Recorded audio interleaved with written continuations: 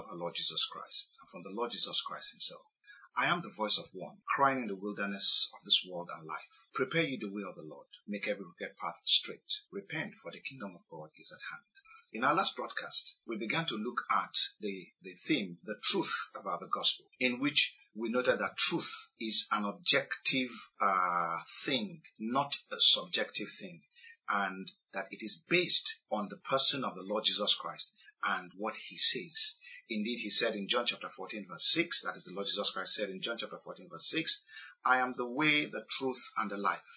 And in John chapter 1 verse 14, the Bible makes it clear concerning the Lord Jesus Christ that he is full of grace and of truth. And of course, in the first verse of the first chapter of John, the Bible says, in the beginning was the Word, and the Word was with God, and the Word was God. So the Lord Jesus Christ, who is the truth, is also God, and he is also the Word of God. And indeed, the Bible makes it clear. In Numbers chapter 23, verse 19, the A part, it says that God is not a man that he should lie. So he cannot tell a lie. Indeed, he is truth personified.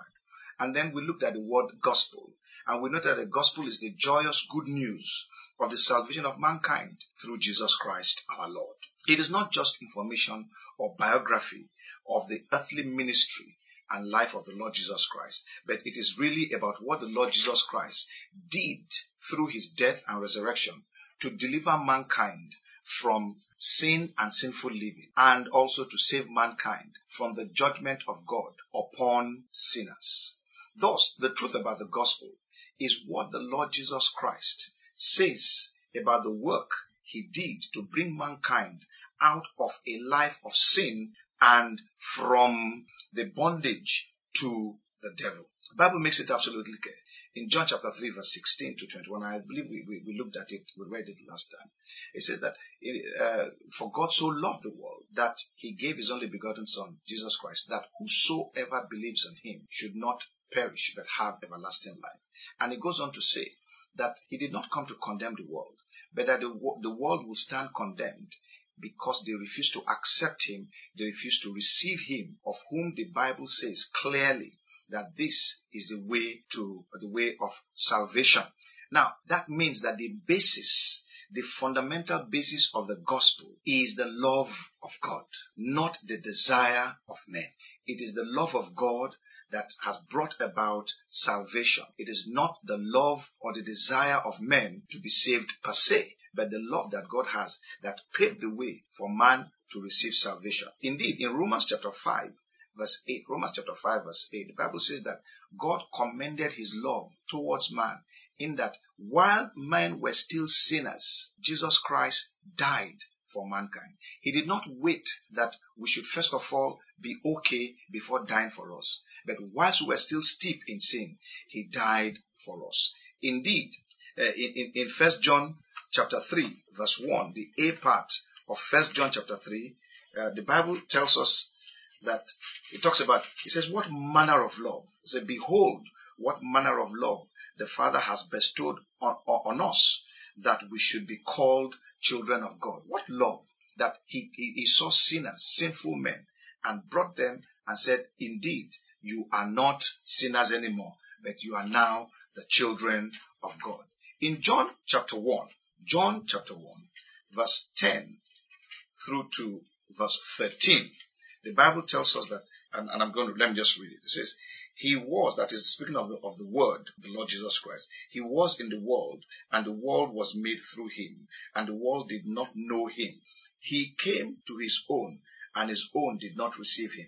But as many as received him, to them he gave the right to become children of God, to those who believe in his name, who were born not of blood, nor of the will of the flesh, nor of the will of man, but of God. The believer, person who is called the believer, or who is said to be born again, experienced this transformation from that of being a sinner to that of being a child of God because of what the Lord Jesus Christ did, according to the will of God, according to the plan of God, according to the work of the Lord Jesus Christ on the cross at Calvary, rather than on the desire of any man. It was a plan that God initiated and executed from scratch, from the beginning to the end. So we thus stated in our last broadcast as follows, that the truth about the gospel is not that it's not about meat, drink, job, finances, houses, cars, these mundane earthly things that people get themselves involved with. Rather, it is about obtaining the righteousness which God requires for mankind to possess in order to please Him. There is a righteous standard that God has placed. And so the gospel is not about going to talk about getting meat, getting drink, getting cars, getting houses, owning those things that we hear frequently. It's not what the gospel is about. Rather, the gospel is about attaining to the righteous standard that God has set for anybody with whom He will have relationship. Now, because we couldn't have been able to attain to that standard, therefore He sent the Lord Jesus Christ to come to the earth on our behalf. And He attained to that standard. And so the gospel is about how we, through Jesus Christ, can attain to that standard and thus be pleasing to God. It is also about the peace that we enjoy that is enjoyed between man and God, who hitherto were enemies. Man was an enemy to God. And we defied every instruction of God. We went contrary to Him. But when the gospel is preached to say to us that, look, God no longer hates us. God no longer has any bearing to do us evil. Indeed, He loves us. And that's why He has made a provision for us to come to Him. And as a result of that, we can enjoy peace with God.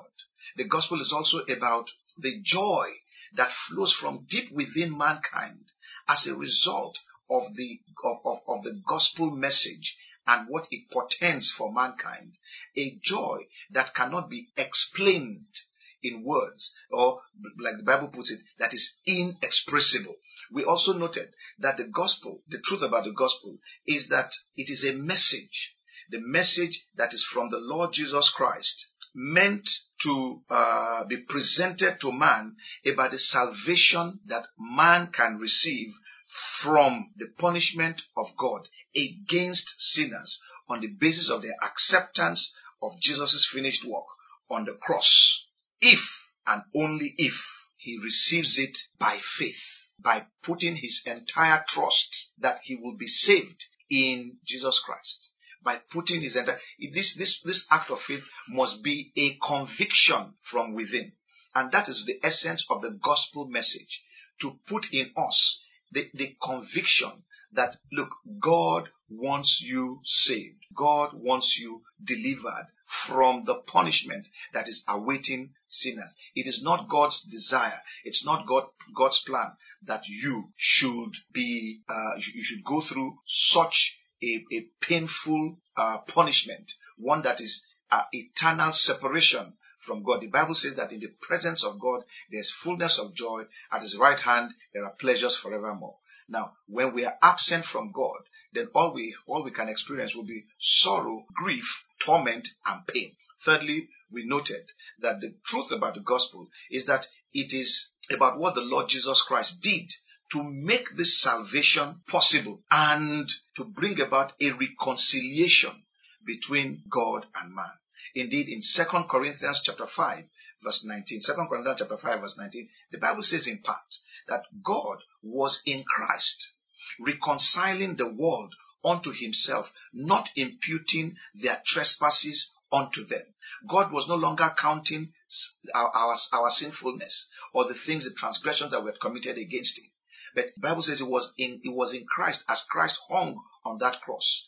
And He brought deliverance to us, no longer imputing trespasses. And He said that, continues, and He has committed this message to mankind, to go to those who have received it, to go and to preach it to a frightened, dying, and sometimes brazenly sinful world. To let them know that, look, salvation is available. To do this, that is to proclaim this gospel, this gospel message, we must clear out the noise of what the gospel is not. We must remove it, which sadly has filled the airwaves. And we need to infuse the clarity of the gospel message for all to hear everywhere and in every place where human beings live. Now, if we are going to be able to do this effectively, we must start at the beginning. And one would ask, why are we starting at the beginning? Because, like I said, history always repeats itself because men fail to learn from history. And you know, when we talk of history, especially in school, there are people who find history to be a very boring subject. Yet it is in history that we find how we got to where we got to. And as a result, we can determine how we can get out of the situation that we have found ourselves in. So in beginning at the beginning, on looking at the truth about the gospel, we cannot but start from the book of Genesis. Indeed, the first chapter of Genesis. In Genesis chapter 1, reading from verse 1, you will note that the Bible says that in the beginning, God created the heavens and the earth. And then it goes on in the second verse to note that at that time, the earth was without form. The earth was empty or void. There was chaos and darkness covered the face of the deep of the earth. But that the Spirit of God was hovering over it. And in the third verse it says, and God said, let there be light, and there was light. Now, in the beginning, when God began to actually recreate the earth, because Satan and his cohorts had been pushed down to the earth when they rebelled against God. This was before man was ever created. And they had messed up the earth totally and completely and had turned it into an empty, dark, wicked place. A place that was filled with all manner of crazy debris.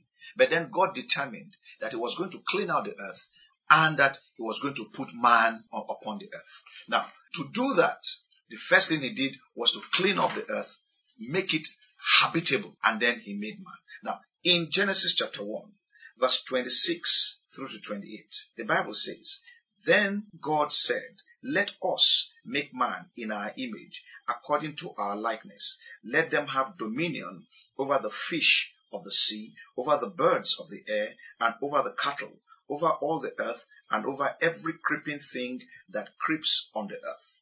So God created man in his own image. In the image of God, he created him, male and female, he created them. Then God blessed them, and God said to them, be fruitful and multiply. Fill the earth and subdue it.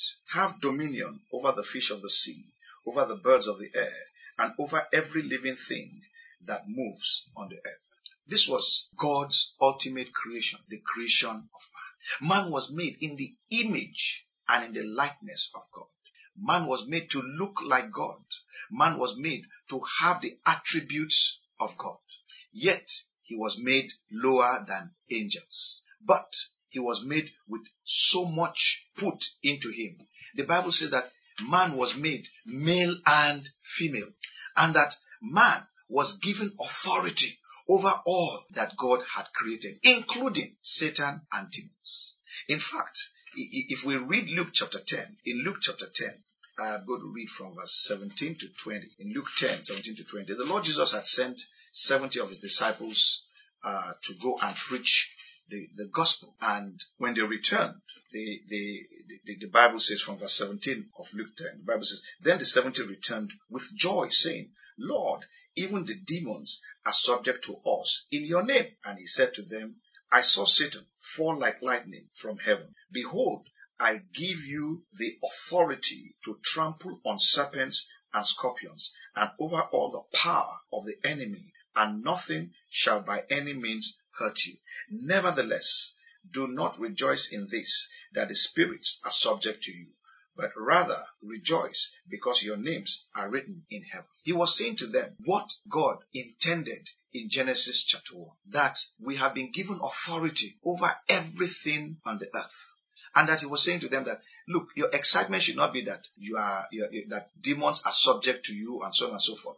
Rather, your excitement should be that your names are written in the book of life. Your names are written in heaven. So man was given authority to act on God's behalf over the earth. This was God's original plan at the beginning. But then something went wrong. To understand what went wrong, we go back to Genesis. I'll read Genesis again. This time around, we'll read the second chapter of Genesis and what began to happen. Now, God had already made man. In Genesis chapter 2, reading from verse 10. Let me read from verse 9.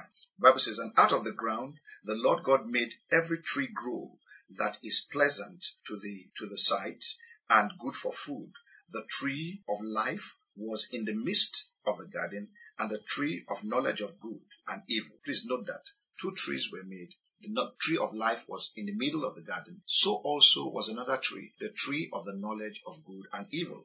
Now a river went out of Eden, a river went out of Eden to water the garden, and from there it parted and became four riverheads. The name of the first is Pishon. It is the one which skirts the whole land of Havilah, where there is gold, and the gold of that land is good. Bdellium, and the onyx stone are there. The name of the second river is Gihon. It is the one which goes around the whole land of Cush. The name of the third river is Hiddekel. It is the one which goes toward the east of Assyria, and the fourth river is the Euphrates. Then the Lord God took the man and put him in the Garden of Eden to tend and keep it.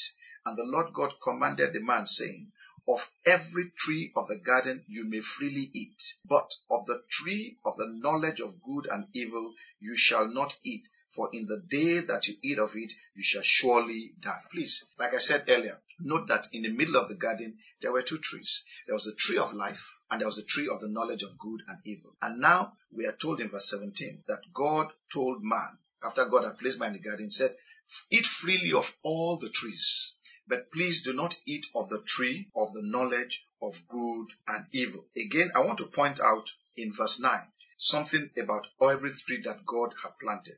The Bible says again, and out of the ground the Lord God made every tree grow that is pleasant to the sight and good for food. All the trees were good for food. All of them were good for food. They were all pleasant to the eyes.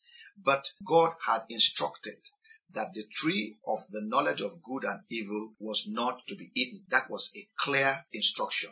There was no ambiguity in what God had said to Adam. Now, reading from verse 18. And the Lord God said, it is not good that man should be alone. I will make him a helper comparable to him. Out of the ground, the Lord God formed every beast of the field and every bird of the air and brought them to Adam to see what he would call them. And whatever Adam called each living creature, that was its name. So Adam gave names to all cattle, to the birds of the air, and to every beast of the field. But for Adam there was not found a helper comparable to him. And the Lord God caused a deep sleep to fall on Adam, and he slept. And he took out of his ribs and closed up the flesh in it. Then the rib which the Lord God had taken from man, he made into a woman, and he brought her to the man. And Adam said, this is now bone of my bones and flesh of my flesh. She shall be called woman, because she was taken out of man. Therefore a man shall leave his father and mother and be joined to his wife, and they shall become one flesh. And they were both naked, the man and his wife, and were not ashamed. This was what happened at the beginning. God had made man, had put man in the garden, had given man instructions. Man was lonely, and God made the woman, and man now had a companion like himself, a companion that is comparable to him, one that will be a helper unto him. So that issue was settled. But when we get to chapter 3, the third chapter of Genesis, we begin to see what began to go wrong. Everything was okay. Indeed, they were naked, the Bible says, and they were not ashamed. They did not consider that they were naked. There was a sort of innocence about them, pretty much like little children who are growing up and they take their bath outside. They run around naked. Nobody even looks. They are not even bothered about whether people are looking at them or anything. That's the kind of state in which they were. They were in that state of innocence. Nothing had been known. Now, in chapter 3, from verse 1, the Bible says, now the serpent was more cunning than any beast of the field, which the Lord God had made. And he said to the woman, has God indeed said, you shall not eat of every tree of the garden? And the woman said to the serpent, we may eat the fruit of the trees of the garden, but of the fruit of the tree which is in the midst of the garden, God has said, you shall not eat it, nor shall you touch it, lest you die. Then the serpent said to the woman, you will not surely die. For God knows that in the day you eat of it, your eyes will be opened, and you will be like God, knowing good and evil. So when the woman saw that the tree was good for food, that it was pleasant to the eyes, and a tree desirable to make one wise, she took of its fruit and ate. She also gave to her husband and with her, the husband with her, and he ate. Then the eyes of both of them were opened, and they knew, or they realized, that they were naked, and they sewed fig leaves together and made themselves coverings. Let's pause here. So we see that at some point in time, the woman, the companion of the man, was alone, and the serpent, we know this to be Satan from the scriptures. It was called the old serpent. Satan came in the form of the snake. The snake was more open, and so Satan went into the snake and now was having a conversation with the woman, and asked the woman a simple question.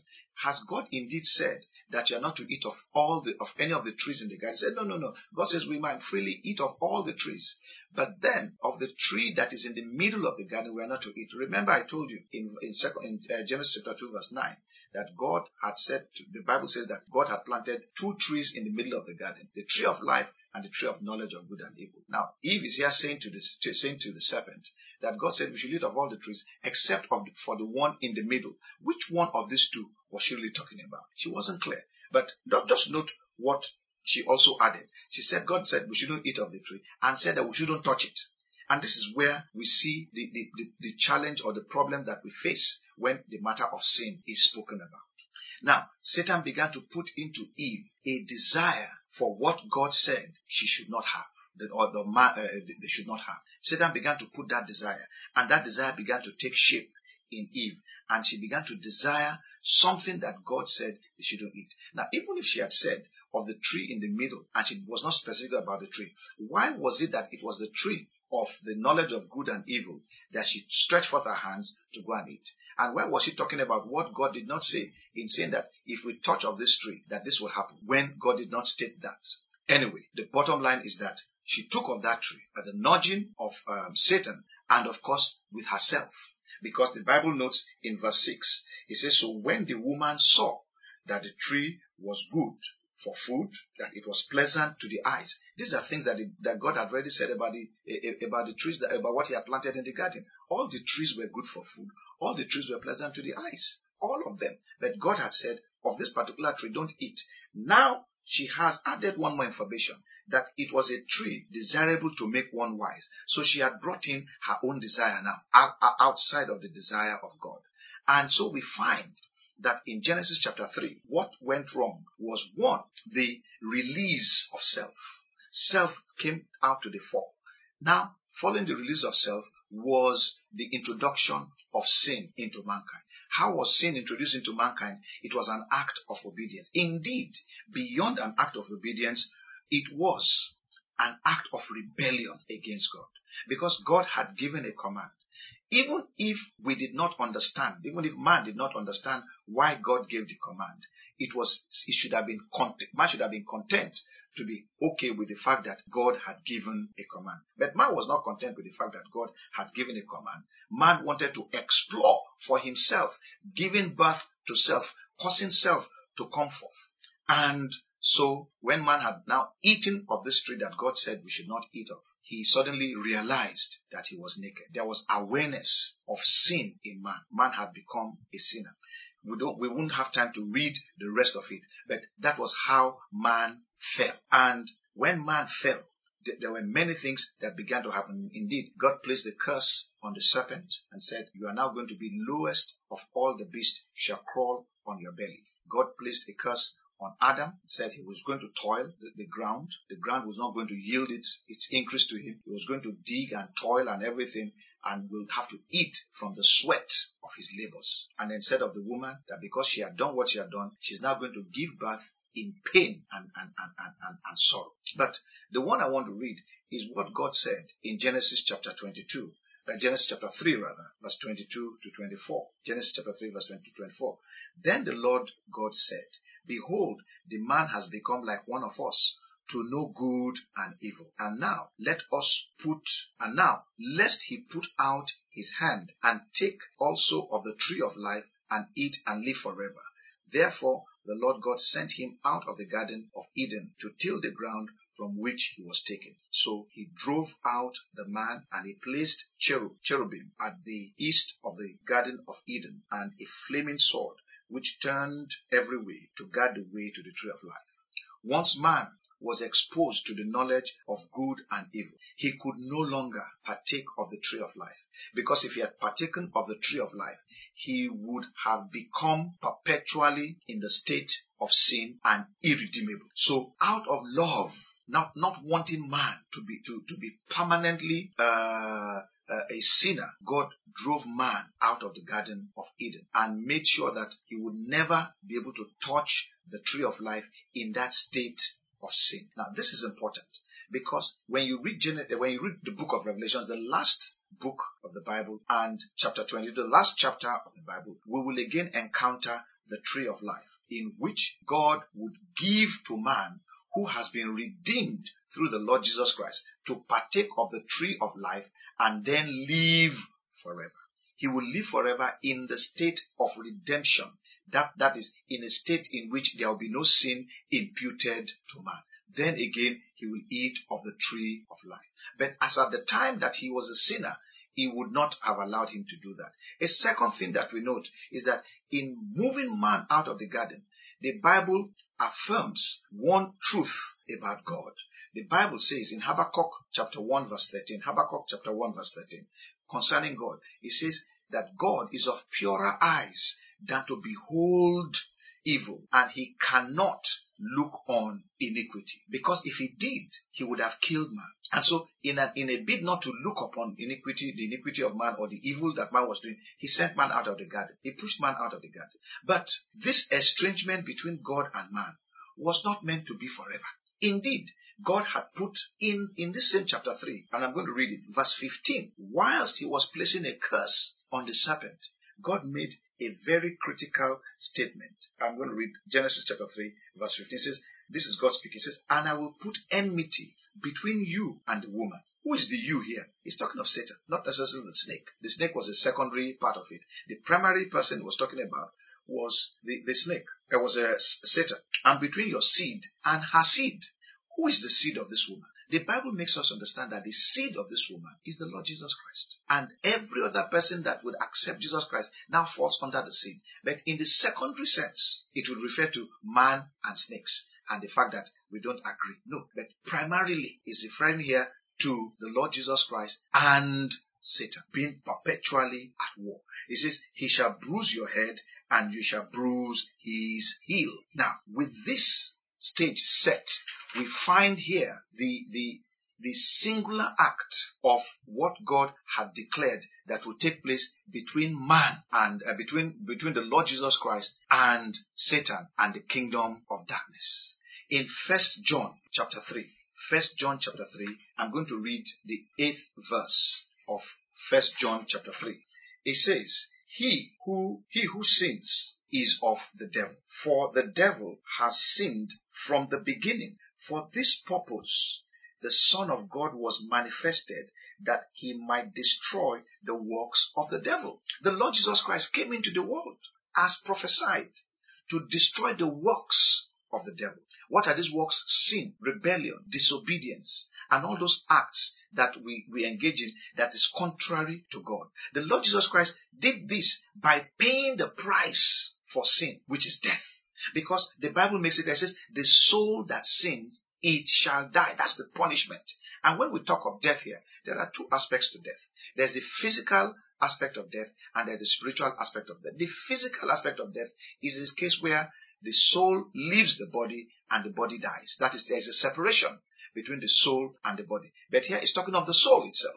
So the soul that sins shall now die. What does that mean? Is now, instead of being separated from the body, here we're talking of separation from God forever. So when the Lord Jesus Christ came, he came to pay the price so that the soul of man can return to God and be at peace with God. And that might begin right here on the earth whilst man is breathing. Because the Bible says clearly in the book of Hebrews, it says it is appointed unto man once to die. After that death comes the judgment. And so whilst a man is alive, he has the opportunity to set his life in order so that he will no longer die, but he will live. And this is the gospel message. This is the truth about the gospel message, that the Lord Jesus Christ came to pay the price for sin, for sinners, so that sinners can now be redeemed, can be bought back from the hand of Satan, who had bought them, who had conquered them, as it were, when Adam sinned, and so transferred the authority he had over the earth onto Satan. Because Satan had conquered Adam through subterfuge, through deception. But nonetheless, he took over the reins. And as a result, man became a servant to sin, a servant to Satan, a servant even to himself, being led to do things that are not convenient, being led to do things that he would ordinarily not have done if the presence and the glory of God was still upon him. Things that the same way God would not dare look upon evil, he wouldn't dare look upon it. But now you find man in the midst of this mire, as it were, in the midst of this filth, living in filth and being subjected to the elements. Now, when Jesus Christ therefore came to pay the price, he paid the price for sin, not because he sinned, but he paid the price for man's sin. Now, but once the price was paid, there no longer was the need to punish sin in man. If and only if that man accepts that what Jesus did was for him and not for Jesus Christ. The Bible says of Jesus Christ, he that knew no sin died for sin. So it's not as if the Lord Jesus Christ was a sinner when he died. No, he knew no sin. He did not commit any sin at all. He actually came to the earth to show us the fact that it is possible to live as God wants us to live. It is possible for us to actually actually be able to do what God wants us to do. Indeed, the Lord Jesus Christ became the perfect sacrifice that God desired. Now, before all of this, God had begun to show in symbols and in types how this was to happen. Under Judaism, in the Old Testament, God, when they had sinned, God told them to take a lamb that is white. They should inspect the lamb, make sure that it's white, it's clean, there are no blemishes in the lamb. And there was going to be a day of atonement when, first of all, the high priest was going to slaughter the lamb on his own behalf and take it into the most holy place and sprinkle it on the mercy seat. These are terminology that we don't bother about it, but it's important all the same to understand these types and symbols. Now, when the high priest had done that, he would take another lamb, again clean, white, pure, and slaughter on behalf of the nation. Now, this was in type, because in reality, the Lord Jesus Christ was going to come and die and then present himself to the Father in heaven, and as a result of that, atone for the sins of all of mankind once and for all. Under the priesthood, the earthly priesthood, it was done every year. But under Christ, when Christ came, it was done once and for all. So that anybody who believes this and accepts it, that what the Lord Jesus Christ did was indeed for him, and aligns himself with the Lord Jesus Christ, that man shall be saved, and he will know that he is saved. It's not as if he's going to think about it. The assurance of his salvation will be clear to him. He will know that he's saved. He will know that he has been delivered from sin. He will know that sin is an affront against God. He will know that sin is evil. He will know these things. But if he has not come to the salvation of the Lord Jesus Christ, he is not going to know these things. He will believe that the sin he is living in is okay. Even when he sees the destructive power of sin, he will still believe that he's okay. But when he has accepted the truth about what the Lord Jesus Christ did for mankind on the cross and surrenders himself to the control of God through the Lord Jesus Christ, then that man gets to the place where he now begins to enjoy fellowship once again with God. Any attempt to be accepted by God on any other basis except by trusting Christ and the work that he did on the cross will put man back where he started, in Adam. Unfortunately, many people wanting this same thing they desire, wanting this, have begun to look for ways by which they can attain to the righteousness of God, the righteous standard of God. And that gave birth to religion. But God was not really keen on religion for the sake of religion. He introduced religion only to the extent that Jesus Christ becomes the pinnacle of whatever belief system we have, and that through him we can find life and come unto God. But in the absence of that, we have no hope. There is no hope for man outside of the Lord Jesus Christ. Now, let me read some verses of scripture in Romans chapter 5, and I'm going to read from verse 12 right through to the end. It says, therefore, just as through one man sin entered the world, and death through sin, and thus death spread to all men, because all sinned. For until the law, sin was in the world, but sin is not imputed when there is no law. Nevertheless, death reigned from Adam to Moses, even over those who had not sinned, according to the likeness of the transgression of Adam, who is a type of him who was to come. Now, what is it saying here? It's saying that sin reigned to all men because of the sin of Adam, even when there was no law, because the law actually started at the time of Moses. So from Adam to Moses, there was no law. And you can only be said to have sinned when there is law to be broken. But in the absence of a law to be broken, you cannot really say that people sin. Yet people died. And death is a consequence of sin. So the one sin that the world had was the sin of Adam, which was a sin of rebellion and transgression against the command of God. And it entered into all men. So all men are born with sin in them. Now, it is later that we begin to add upon that one sin of Adam. And you find children now being rebellious, not only to God, but now being rebellious to their parents. You find children disobeying their parents. You find children striking at one another. You find children telling lies. You find children nobody goes to school to learn those things. But because of that one sin of Adam that is transmitted into all men have sinned. In verse 15, it says, but the free gift is not like the offense. For if by the one man's offense many died, much more the grace of God and the gift by the grace of the one man, Jesus Christ, abounded to many. And the gift is not like that which came through the one who sinned. For the judgment which came from one offense resulted in condemnation, but the free gift which came from many offenses resulted in justification. What he's telling us here is that what the Lord Jesus Christ did covers all men, just like what Adam did covered all men. But in covering all men, that is the free gift of salvation in covering all men. It is there insofar as a man acknowledges and accepts that he has sin in his life. If that man does not acknowledge that he has sin in his life, all that the Lord Jesus Christ did is not going to bring about justification for him. So that it is important that men must understand that they don't have to continue to live in sin. For indeed, the Lord Jesus Christ has paid the price for their sins. They can be free from sin. And this is the message that the gospel is all about. The gospel is about telling men to get away from sin and to come to God, to repent and to return to God. But when we begin to teach that by giving money, you can gain something, we are now beginning to establish a righteous standard that is apart from God, and we find ourselves right back in sin.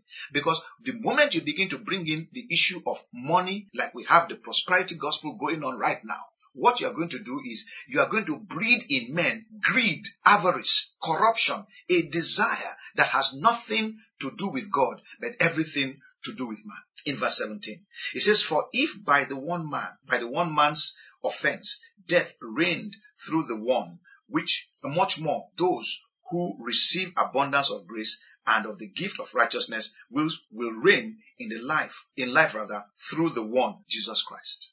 Therefore, as through one man's offense, judgment came to all men, resulting in condemnation, even so, through one man's righteous act, the free gift came to all men, resulting in justification of life. Through Adam, all sin. We did not commit that one sin that Adam committed, yet the penalty for that one sin entered through all men. Now, when Jesus Christ came, he paid the price for sin, and through him, all men now have an opportunity to be free from sin. You don't have to continue to live a life of sin. You have the Lord Jesus Christ and his finished work to go and receive. It's an act of faith. It comes through your conviction, a conviction in your heart that what the Lord is saying in the Bible, what he has written here for you and I, is the truth. And that if you accept it and you receive it, you are as good as if you did not commit sin. That is what justification is. You are justified not on the basis of what you have done, but you are justified on the basis of your trusting in Jesus Christ. Many people try to justify themselves before God by going to church. Some others try to justify themselves before God by taking gifts to the pastor. Some others try to justify themselves before God by giving gifts to the poor. Those things are good, but by themselves, they do not justify you before God. Justification before God is through the Lord Jesus Christ. Don't be fooled. Don't let anybody deceive you into thinking that by giving money, you can be justified. You are justified only by receiving the free gift of salvation offered by the Lord Jesus Christ. Anything outside of that does not help you. Even if you gave money to the church, let's assume you built churches all over the place, but had not yet received the Lord Jesus Christ. Your gift does not amount to anything. But let's put the other way around, that you accepted Jesus Christ, but had no gift to give anybody. You are accepted by God. So it is not a matter of money. When people begin to teach about this money thing, it churns one's stomach, because it would seem like the gospel is not for the poor. And yet the Lord Jesus Christ said, go and tell John the Baptist that the poor are receiving the gospel. The Bible says that the Lord Jesus Christ had come to preach the gospel to the poor. But we are preaching the gospel, our own gospel in quotes, which is a wrong gospel, to the rich, telling them that it's about money. And so the poor are desiring money. Instead of desiring the Lord Jesus Christ, instead of desiring God, they are desiring money and running after money. And we are we are corrupting the true gospel with a fake gospel. Let me state it clearly here and now. The prosperity gospel is false. The prosperity gospel is a lie. The true gospel is that Jesus Christ came to die for sinners. And that as many as accept that what he did for them, will find that their sins are forgiven, that the nature of sin that is in them is removed, and now they take on the nature of God, which at the beginning was God's plan, and now they can begin to live for God and walk with God as God wants. Let's go back to the Bible, and let me just complete it. Verse 19 through to 21 now. For as by one man's disobedience many were made sinners, so also by one man's obedience many will be made righteous. Moreover, the law entered that the offense might abound. But where sin abounded, grace abounded much more. I need to explain that. When it says the law entered that the offense might abound, is that when law was introduced, suddenly we realized how sinful sin was. Before, we didn't realize it until the law came. The moment the law came, we now saw that it is actually a sin to kill. It is actually a sin to lie. It's actually a sin to commit adultery. It's actually a sin to covet what does not belong to you. And we saw the sheer sinfulness that it was actually a sin to disobey one's parents. Before the law, it wasn't clear to us. We did those things, but it wasn't clear to us. But after the law came, it became clear. The offense abounded.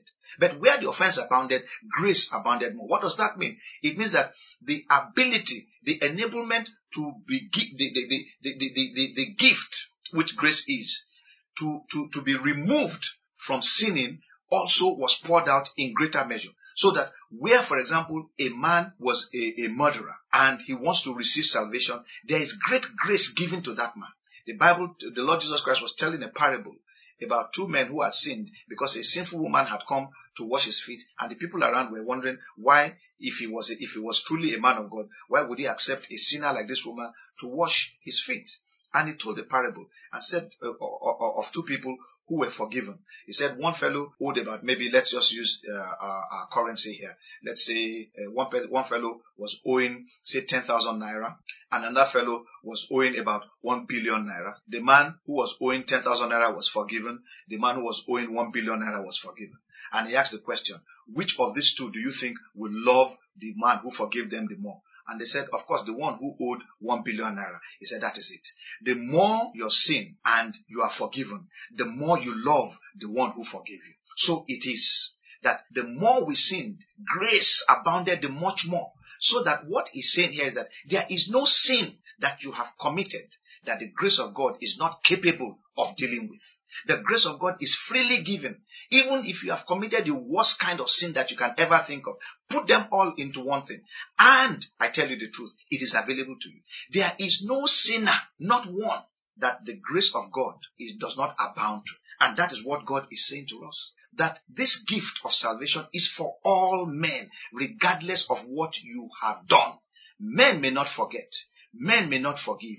But God not only forgives, God actually forgets once you come to Him. This is the message of the gospel. This is what the gospel is about. It's not about that thing that you are running after money, run after miracle signs and wonders. No, it is about you having peace with God. You knowing that your sins are forgiven you. You being assured that when you leave this earth, you will dwell in eternity with God and not in the sorrow and grief and torment of hell. Finally, in verse 21, it says, so, when they say grace abounded much more, so that as sin reigned in death, even so grace might reign through righteousness to eternal life through Jesus Christ our Lord. We sinned.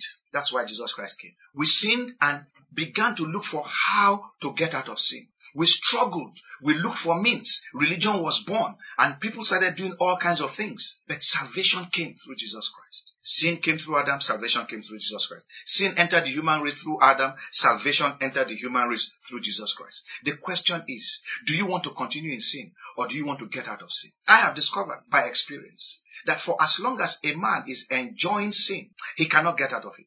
But the day he accepts that indeed he's tired of this life of sin, that is the day that he will be able to receive whatever is offered him. So I'm saying to you today, are you fed up with the life of sin that you're living? There is a way out for you. And that way out is the Lord Jesus Christ. That is the message that He has asked us to go out there and preach. It is a message that is from the truth, from Himself. And He says to you that you can be delivered from your sin if you acknowledge that you are a sinner and that what He did on the cross in dying for sin is enough for your salvation. You will be saved. And you will know that you are saved.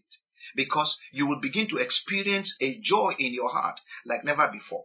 The sorrow of sin is taken away. The sorrow of guilt, the shame and pain of guilt is removed. And life is reintroduced into you. What we need is to believe what the Bible calls faith. By the way, the word faith is always tied to God and His word. It's not tied to any other thing. So you don't just believe something in abstraction. So if you have faith, if you believe in the Lord Jesus Christ and what He says as the basis for your salvation, you shall be saved. But if you believe any other thing, you shall not be saved. Even if you go to church and you hear a message that is not from the Lord Jesus Christ, you hear a message that is according to the imagination of men, talking about how you can make it in this world, talking about how you can become great, you will not be saved. You will be going to church, but you will not be saved. True salvation comes from faith in the Lord Jesus Christ and in what He says. And I say this to you. If you accept the Lord Jesus Christ and what He says, you cannot accept Him only for salvation. You will accept it for the rest of your life. So to come and say, I've received Jesus Christ as Lord and Savior, and yet thereafter you are living contrary to Him is wrong. That is not the gospel. You cannot buy salvation. You cannot pay for salvation. It was paid for by the Lord Jesus Christ. All you need to do is enter into it. I give you an illustration as I begin to close. If a man was sentenced to death, and when the sentence is about to be carried out, his lawyer appears and says, I'm going to take this man's place and die and let the man go free. What the law is interested in is somebody dies for that sin, for that offense. And so if his lawyer is hung, that man is set free. Now, when that man has been set free, I ask a very serious question here. Do we expect that man to go and commit the crime that made him to be convicted and that made his lawyer to die for him? We don't expect it. Do we expect this man, when he's made free, to just go and act as if the family of the lawyer does not exist? No, I expect that man to go and be appreciative to the family of the lawyer. So it is. When you have been born again, when you are made free by the Lord Jesus Christ, God does not expect that you will go back and commit the same sins that brought you into condemnation, but that rather you want to live right. Secondly, one does not expect that you just go off on your own. Rather, God expects that you would come into His family and you'll be eternally grateful to Him. What we call giving thanks to God on a continual basis. After a man has been born again, there is still a life that he has to live. The gospel also addresses that. The gospel does not address this issue of buying things and paying things. It is wrong to tell people to do anything except to trust Jesus for their salvation. To tell people to bring cement, to bring oil, to bring pepper, to bring all kinds of things so that they can be saved is a sin. In fact, it's a crime, a spiritual crime. That is not a church, that is a cult. Nowhere are we told in the Bible that to be saved, we need to bring things.